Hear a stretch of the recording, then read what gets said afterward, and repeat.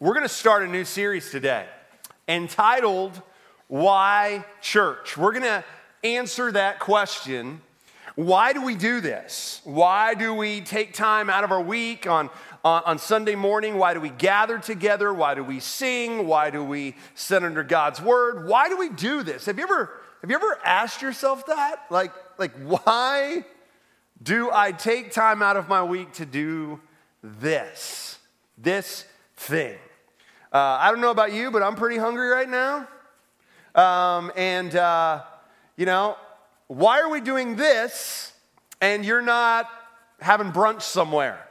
So I want this series to answer that question. But before we look at the Bible and the way that the Bible answers that question, I want to ask you, have you ever thought about that? Like if you're someone who's placed your trust in Jesus Christ as your Lord and Savior and his life, death, and resurrection for your sins, and I asked you the question, or somebody else asked you the question, it could be in your home, it could be in a coffee shop, wherever it is, said, hey, why is church important in your walk with Jesus? What would you say? Well, I thought of some various answers that I've heard in the past, that I've even thought in the past. So let me just give you some of the answers that maybe this is your answer. You might answer it this way. Well, it's always something I've done. Like it's just part of my heritage. Well, I mean, that would be true of me. Like I was born, not literally born in the church, but I can't remember a time where I didn't go to church. And so you may be like me and like, man, I've really never thought about it deeply. It's just kind of something I've always done. Maybe that's you. Maybe that's you watching right now, listening right now. You're in this room right now. That might be true of you. Maybe this is true. Maybe you would answer it this way. Well, I went when I was a kid, and I have some positive experiences from that. Probably more your answer is, I don't. But let's say you do, and you're like, well, I want my kids to have that a part of their growing up. And so you might have little kids, and if you really would answer that question, you're like, well, actually, I really go more for my kids than for me. And so maybe that's your reason. Here's another reason that I've heard before. It's a place where I can build friendships and be encouraged. Like you're new to the area, and one of the things you're like, man, I believe in Jesus. I believe he's my Savior. Let's get connected. Let's go find a church. I mean, that's an exhausting process, right? But let's go find a church because we need some relationships. We need some friendships. And so you're like, well, that's maybe something why I would answer, or how I would answer that question, why church is important. Maybe you would answer it like this. Well,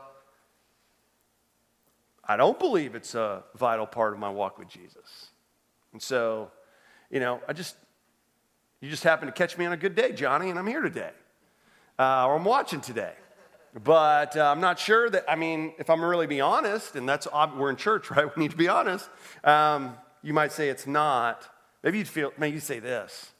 Man, I feel guilty when I don't go, so I go. Or you're like, man, I got something big happening, some big meeting happening on Monday or Tuesday, or I really need the Lord to really work. I want this promotion. I want this loan to go through, whatever. So I'm going to go to church on Sunday so Jesus can give me a solid during the week. Might be true, right? Or maybe this is you. And if this is you, I'm actually really excited about what we're going to look at in this series. Maybe you're like, Johnny, I know I'm supposed to do it, but I honestly can't give you a why. Like, I don't know where in the Bible I'm being told to be actively connected into a church. That's why we're doing this series. Now, we're going to explain what the word church means, because a church is not a place. A church, you are part of the church if you're a follower of Jesus Christ. We'll explain that here in a minute. But here, I want to talk about what this series is not meant for. Because I think this is important to say this. It's not made to make you feel shame if, like, this just happens, this Sunday is the first time that you've been in church in a year.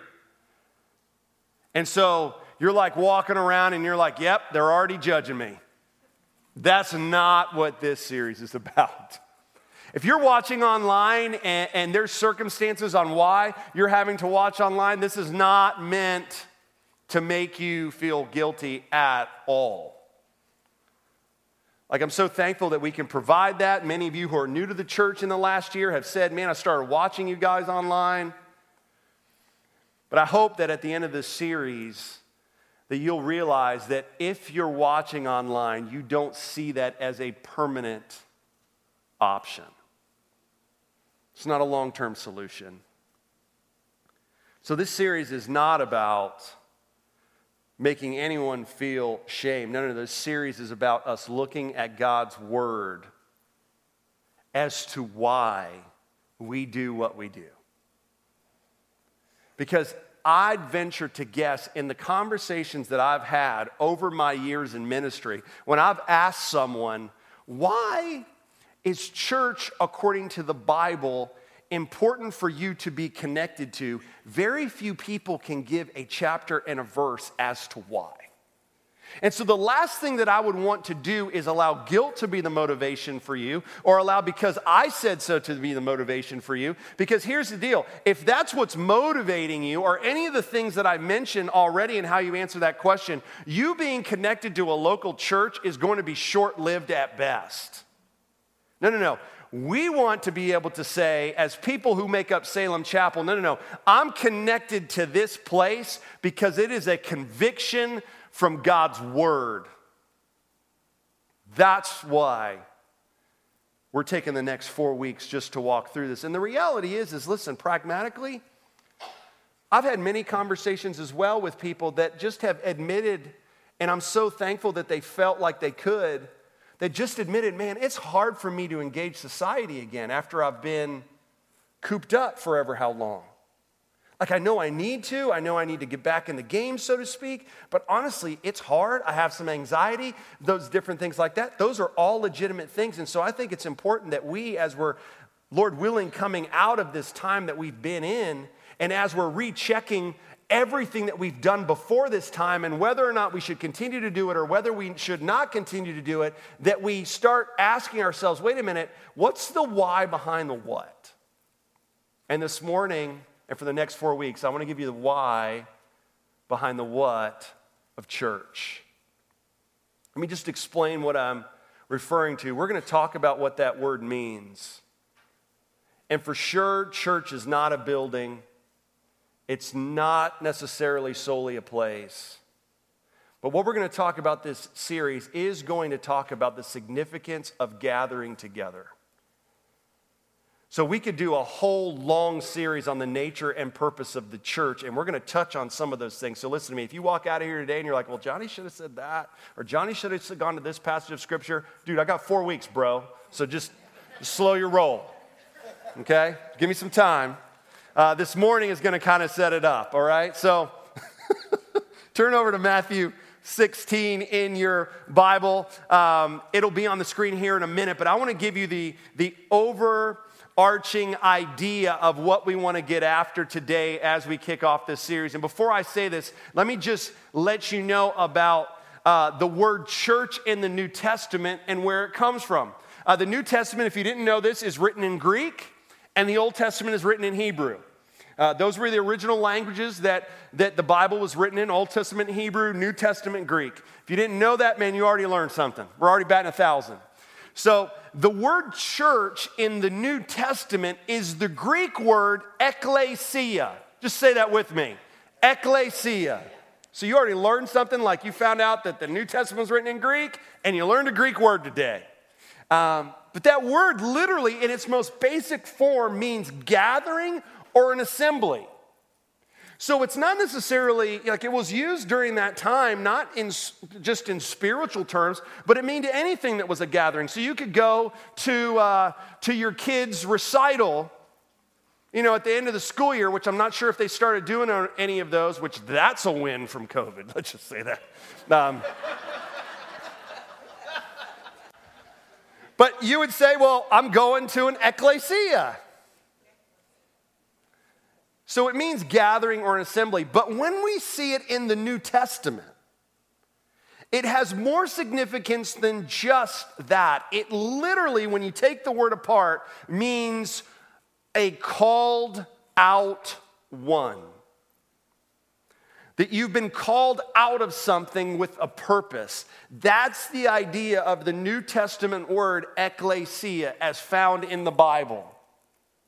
So what does it mean to be called out? What it's referring to is when I place my trust in Jesus Christ as the Savior of my sins, that there's not enough good that I can do to warrant favor from a holy God. But Jesus Christ, God in the flesh, lived a perfect life for me, a life that you and I can't live, died on the cross for my sins, what I deserve because of my sins, rose again 3 days later. So if I place my trust in him as my Lord and Savior, I have a relationship with him. I have been called out from the penalty of my sin and the fate that my sin deserved, which was hell and eternal punishment and separation from God, and I have been called into a relationship with God. So that word ekklesia refers to what has happened to me when I place my trust in Jesus Christ.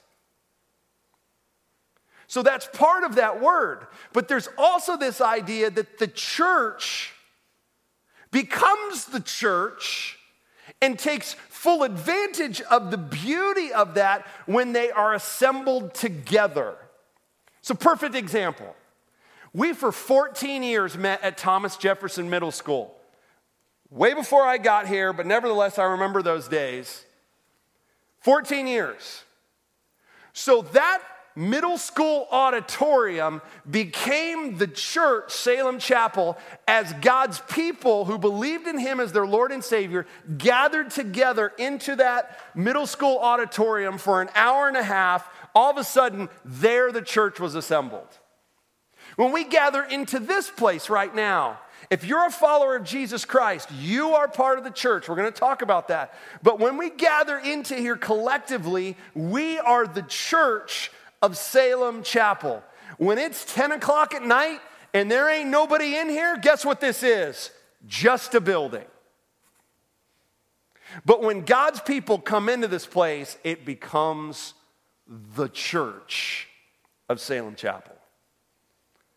That's a pretty profound thing when you think about it. But that's the idea of ekklesia in the New Testament. So here's the idea that I want you to get today. This one idea. That everyone has a church that they attend and a person they worship every week. I don't care if you're a follower of Jesus Christ or you're not. That's a reality for you. Everyone has a church that they attend and a person they worship every week. Right now, everywhere, everyone is doing church today. Everyone. There is something that you are consistently engaged in on a Sunday morning, and that is your church. Your bed could be your church. And you're like, hey man, Sundays is my only day to like sleep in, and so like I'm not really into that church thing. Well, the bed is your church. Or you could say, you know what, man, football's coming up, and the NFL is your church, because you're like, man, man, if Johnny goes long, I'm missing the 1 o'clock game, which hopefully I never go that long. But you know, I want to catch the pregame and all of that stuff, and I like to do the burgers and the hot dogs and get everything ready for the game, and well, here's the reality. That's your church. You're like, man, I like to go on the lake every Sunday and on the weekend, and you know, that or church. Well, then the lake's your church. Or the field, or the court, or the park, or whatever it is.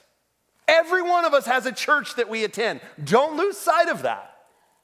And if everyone has a church that we attend, then there's someone that we worship in that church, right? Now, there we only have two options. There's many options where we can do church, that place that we give our time, that we give our allegiance. But there's only two people that we can worship. One is the Lord, and the other is you.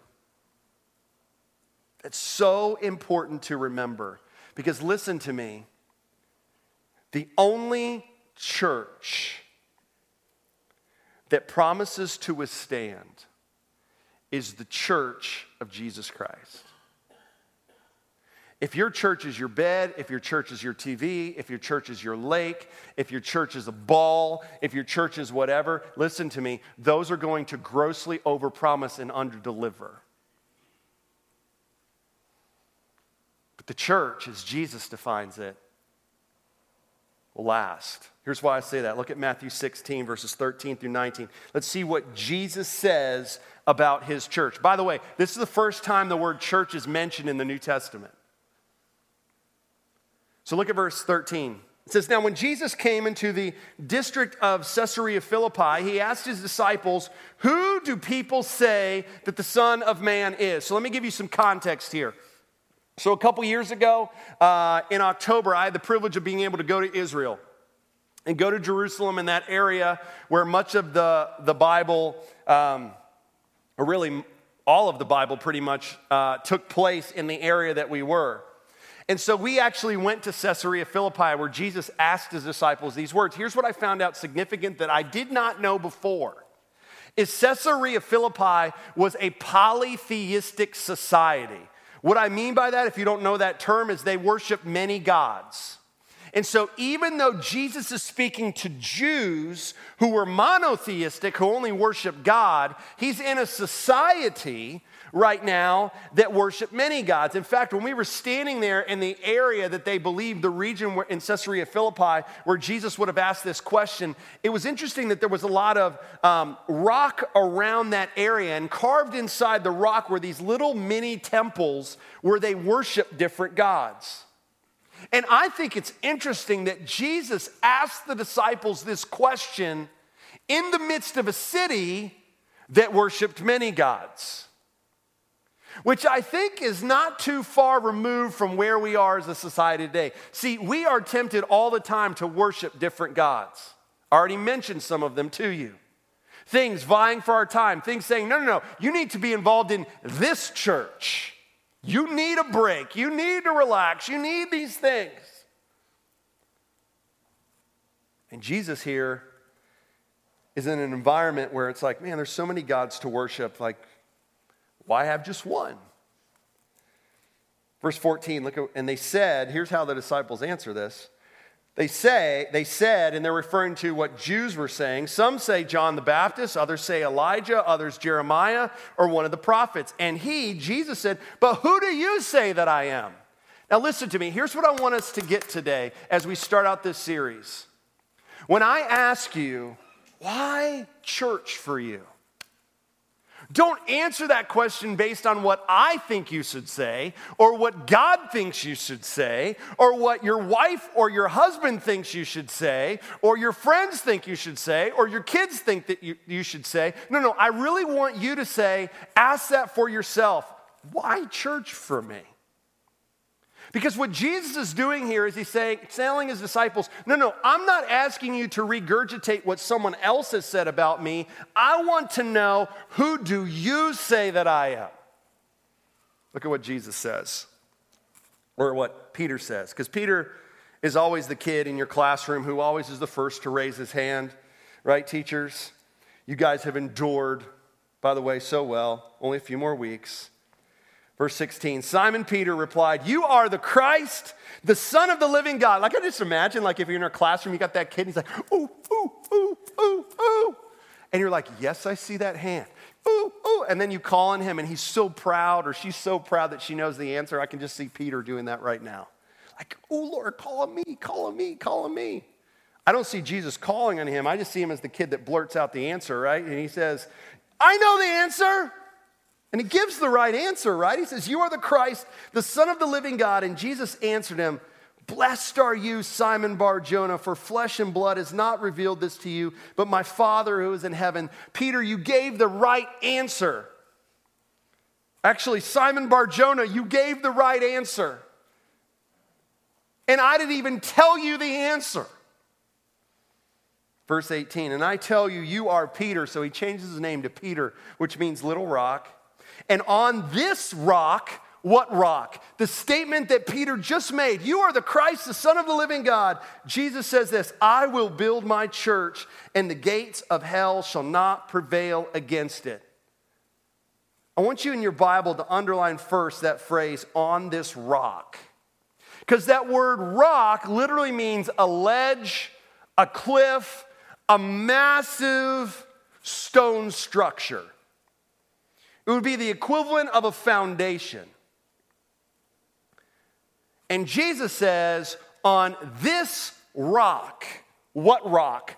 The reality in who Jesus is. He is the Christ. He is the Messiah. He is God in the flesh. He is the Son of God. Upon that reality, Jesus is going to build his church, his ecclesia. He's going to call people from their sin into a relationship with him. And all of that is based on who Jesus is. But it's interesting that word rock is also used in Matthew 7, 24 through 27, which if you call Salem Chapel your home, if it's not already become burned in your brain and redundant, it will be, because everything that we're doing in our discipleship moving forward is based on that conclusion that Jesus gives on the Sermon on the Mount. Remember, you have a wise man, you have a foolish man.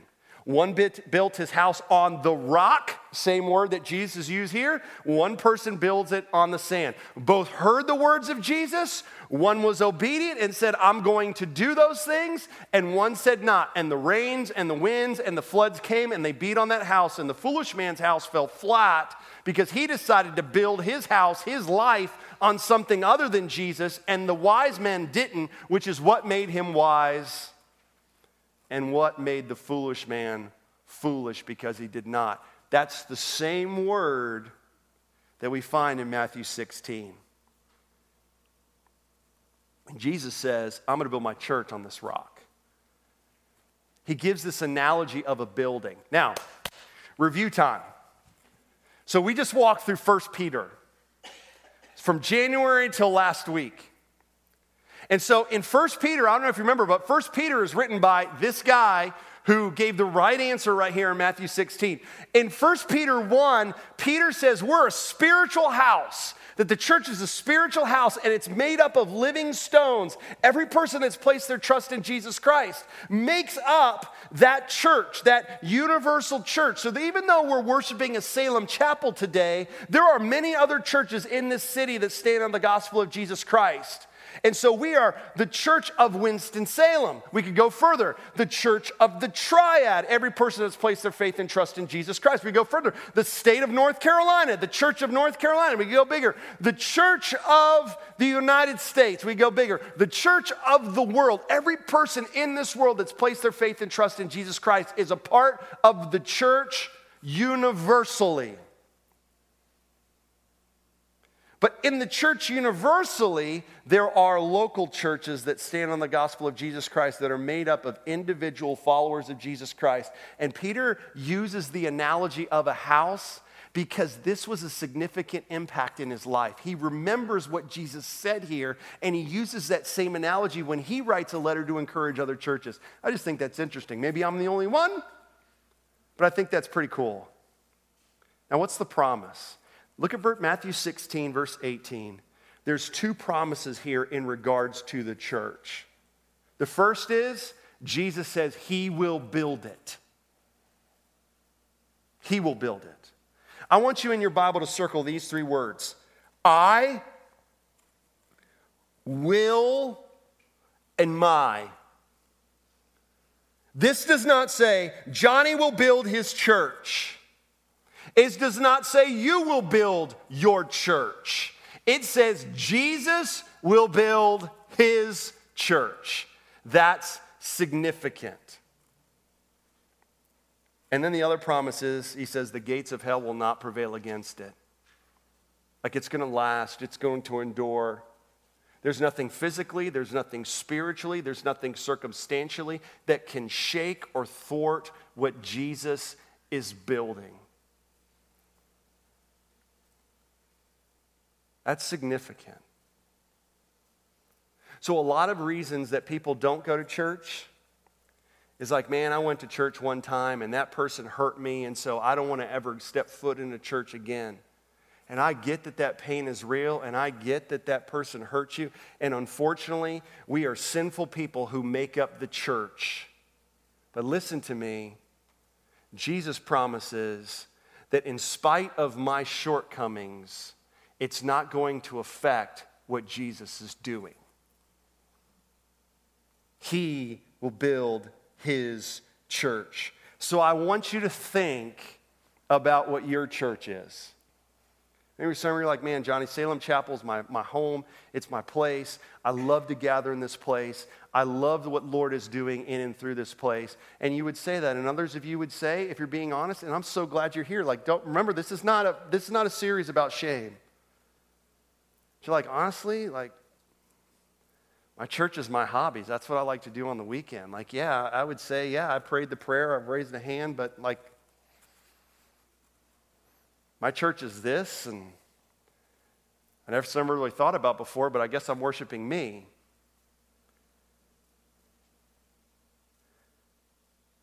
What you need to understand is the only church that meets the promises that Jesus gives here is his. So if my church is a lake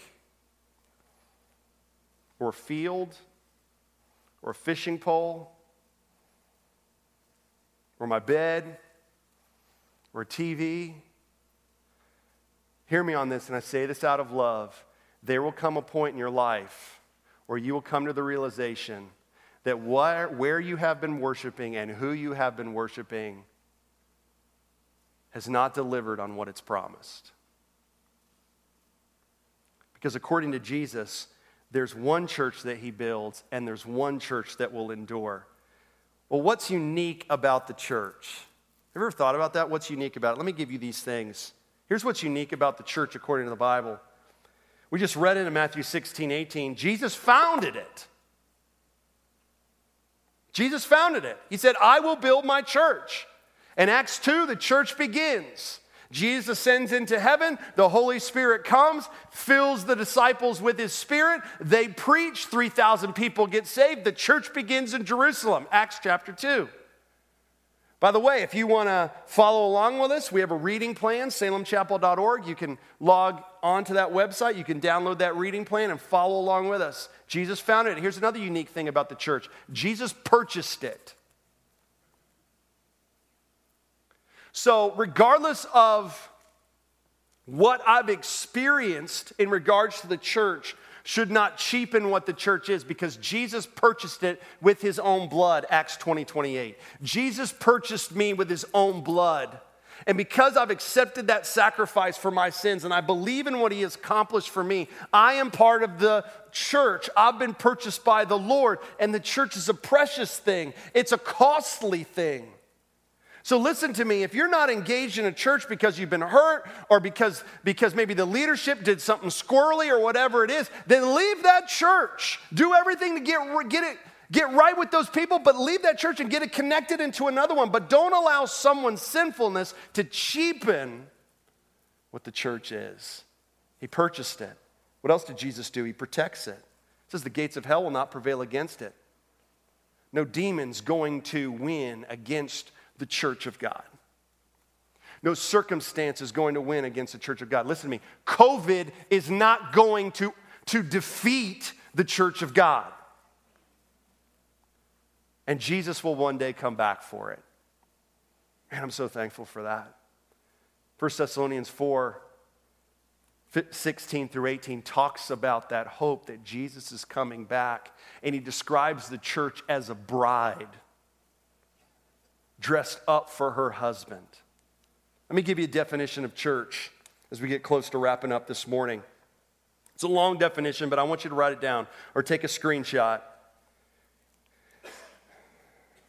Church is a people redeemed by God through Jesus Christ. Remember? Church isn't a building. Church is a people redeemed by God through Jesus Christ, whose mission is to love God and love one another. Those are the two greatest commandments. As they do what? Remember, we're called out ones for a purpose. Love God, love one another. As we do what? As we make and mobilize disciples who represent, who speak the gospel on delegated authority. That's what that word represent means, to every man, woman, and child. That's the definition of church that we're using throughout this series. And what I want you to understand is this definition can't be accomplished outside of community. Listen to me, I don't know about you, but when I was having to teach 15 weeks in front of a camera with nobody in here, I was saying to myself, God, I wasn't called to this. Like, we're ordaining Gray into pastoral ministry. Like, I remember when I was ordained, I was like, this wasn't it. Like, if I knew that this was it, I'd probably be doing something else. Now, did we need to do it? Yes, we did, and all those things. I'm not discounting any of that. My point is, there's something unique and there's something special when individual people who make up the church, who are called out from darkness into marvelous light, as 1 Peter says, gather together to worship him. Let me tell you something, that can't be replaced in a living room, on a TV screen, listen to a YouTube sermon, listen to worship music. Listen, if that was all there was, listen, I ain't preaching this message. Praise God, our needs are being met financially, like the giving's never been stronger at Salem Chapel, all those things. So if you think that I'm teaching this series because I need a paycheck, you're wrong.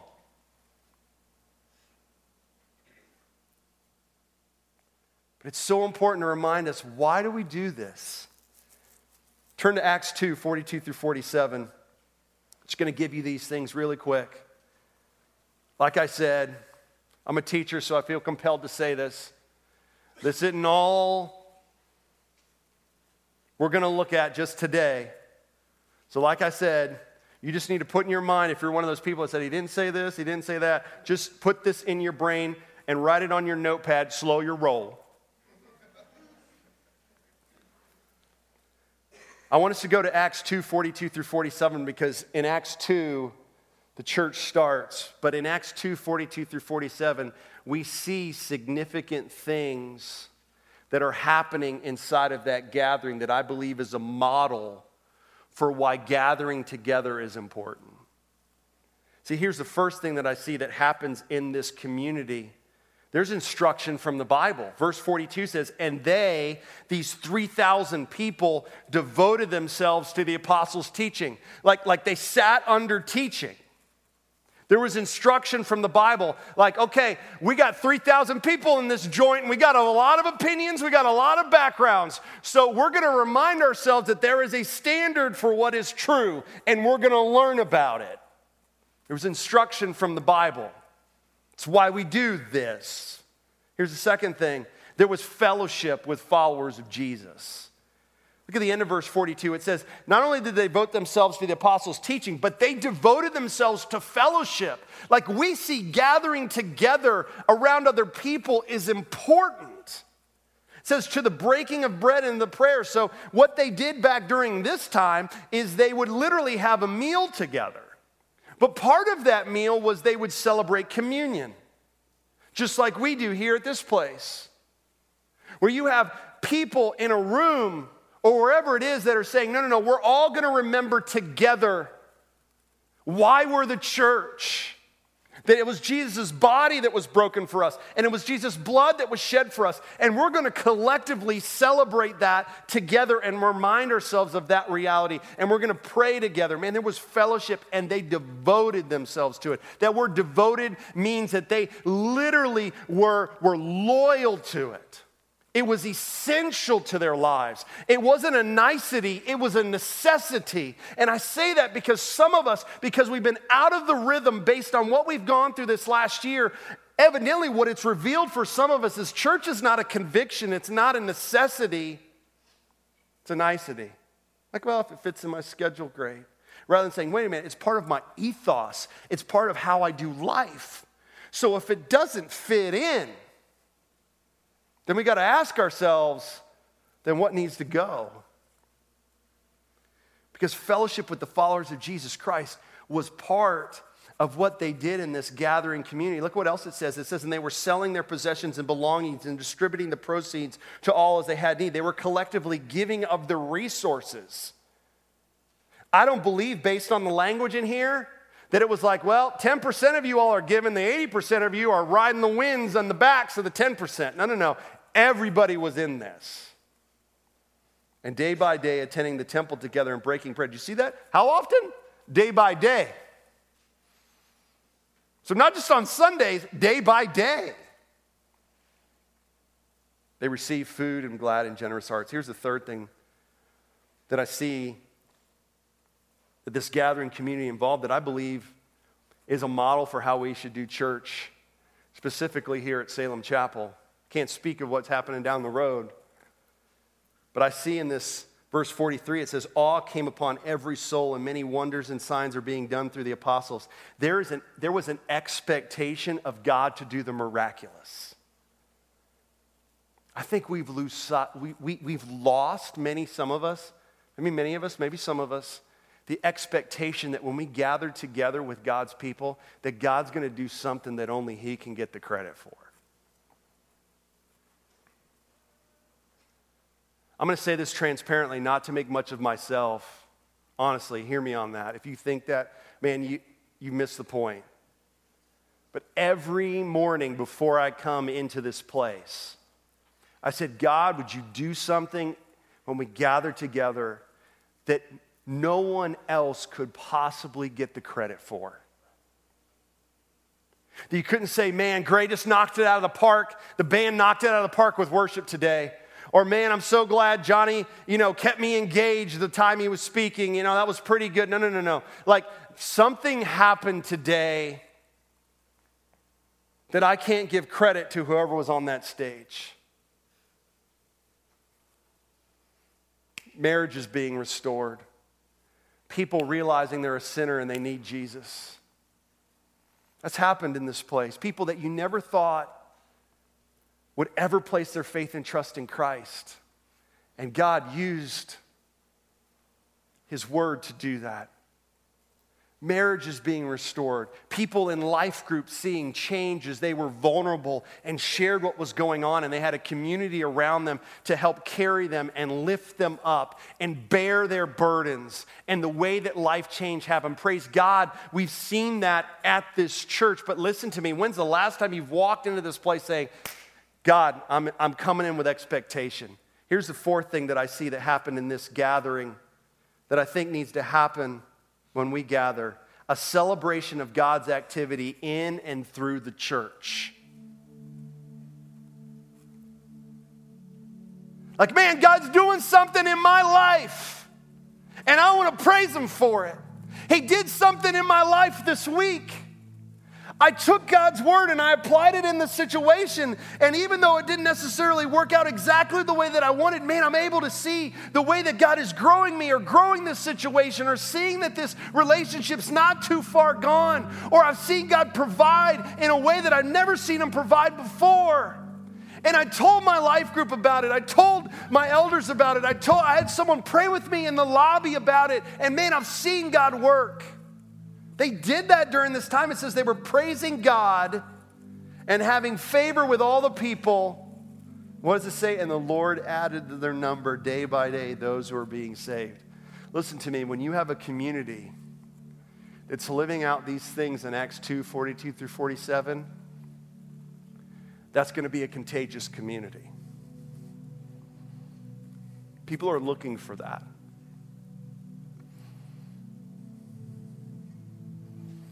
So we sit here today and we ask that question, why church? Why do we do this? Why do we gather in a room and sing songs and sit under God's word and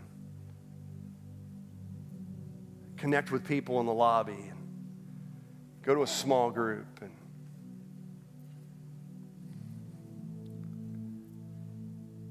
because Jesus promised He's building His church. He's purchased His church. He's protecting His church. He'll one day come back for His church. And if you're a follower of Jesus Christ, you have been called out by God for a purpose. And that is not to live your life in isolation, but that is for you to love God and love one another as you invest in others in the same way that someone loved you enough to invest in you. So that when we go out of these doors and you turn around and you walk out of these doors, there's a reason why on that back wall it says make and mobilize disciples in Winston-Salem and around the world. Because we need to be reminded that we gather in this place for a purpose, and it's not to be entertained, and it's not to try to, as best as possible, not bore you. No. We gather into this place to remind ourselves that we are called out by God,